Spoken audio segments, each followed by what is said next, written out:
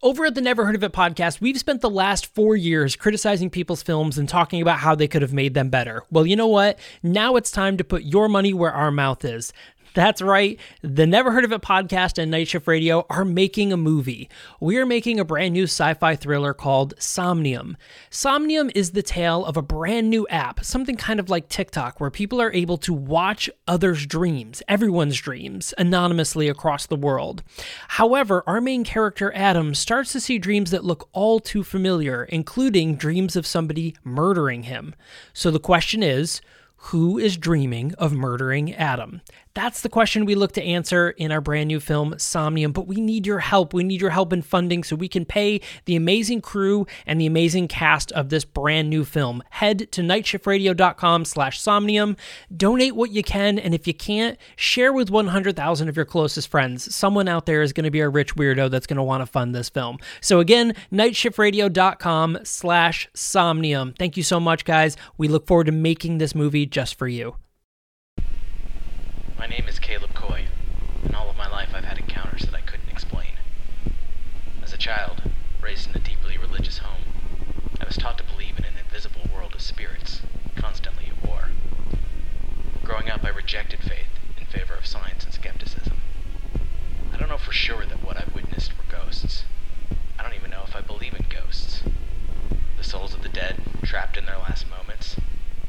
Some residual energy of life, obeying the laws of thermodynamics. Whispers from a parallel universe, only noticeable when the membranes slap together. Or just hallucinations from mold in the wall. In the stories that follow, we offer no explanations, only the truth as it was observed. So join me as Night Shift Radio presents Possibly Normal.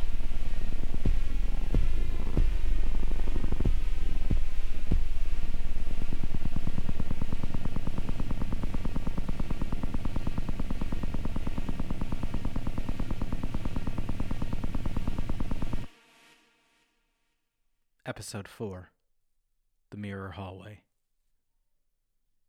After we left the basement apartment where I saw the skeletal apparition, we moved into a brand new modular home on a plot of land not far away. It was a different school district, so I had to start over, at an age when kids tended to be at their cruelest. I hated growing up so far from everyone and everything. I hated the quiet, and I hated that there was nowhere to walk to. But I'll say this. It was peaceful. The shadows never felt quite as ominous.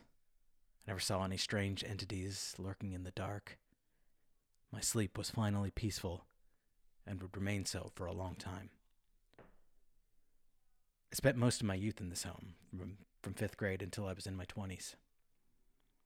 After all the children had begun moving out, my parents sold the country home and bought a ranch-style house in the outer suburbs of Syracuse, while I moved into an apartment in the city with 2 roommates. I briefly moved back in with my parents at about age 24, because being in a touring band was not a lucrative profession, and even the cheap rents in central New York at the time could be difficult to keep up with. There were things I found unsettling about this house right from the start. Around the border of the walls, where they met the ceiling, a previous owner had decorated with a wallpaper of sorts, depicting Egyptian-style hieroglyphs. Likewise, the bathroom had been decorated with depictions of the Kokopelli. There was nothing wrong with these decorations, per se. But somehow they always left me feeling uneasy.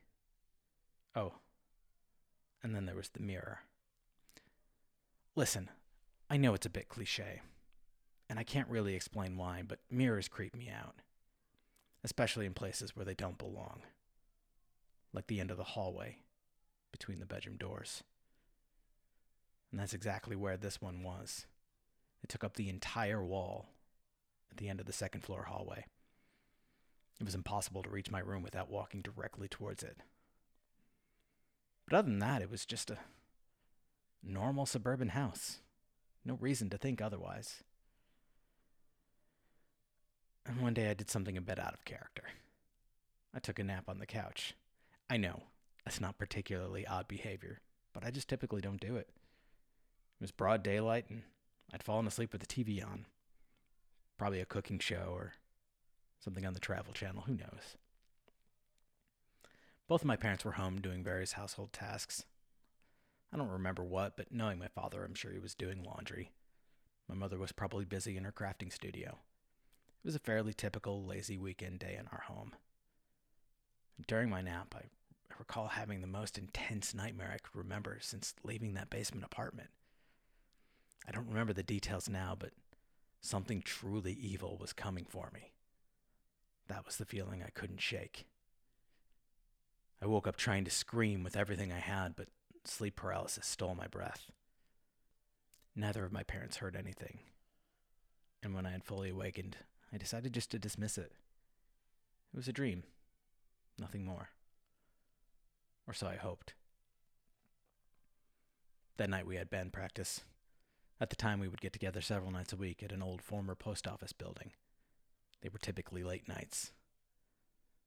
But when I got home that night, something was different. The instant I shut the front door, I felt completely surrounded by something so malicious, I couldn't even explain it. It felt like the walls were closing in on me, and I might be suffocated right there in the dark. I ran up the stairs to my room at the end of the hall, right towards that mirror. I couldn't bring myself to look because I swear if I had, I would have seen something following behind me. I closed myself in the room to wait out the night. I turned on all the lights and sat bolt upright in the center of my bed, staring at the door, hoping I wouldn't see the knob turn. I reached out to a friend. I needed to talk to someone, and I couldn't wake up my parents for something like this. A friend was super worried about me. I was frantic, terrified, and they actually came over to keep me company. We just sat and talked, waiting out the night, waiting out the dark, hoping whatever I had felt would leave us alone. I could tell they were freaked out too. In fact, all these years later, we still talk about that night. Neither of us can explain exactly what happened, but I take comfort in knowing they felt it too.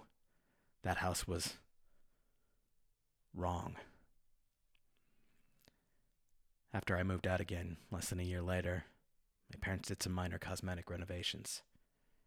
They repainted, removed the hieroglyph trim from along the living room wall, and got rid of the Cocapelli designs in the bathroom. Look, I don't directly attribute any of this to the decor. That feels too coincidental and too ignorant of a perspective. I just didn't know anything about these things. But here's the thing. That place never felt evil again after. Maybe whatever it is, maybe it moved on. Maybe it didn't like the redecorations. Maybe, as we'll see later, it followed me. I don't know for sure. My parents never noticed anything strange about the house. Or at least they never admitted it.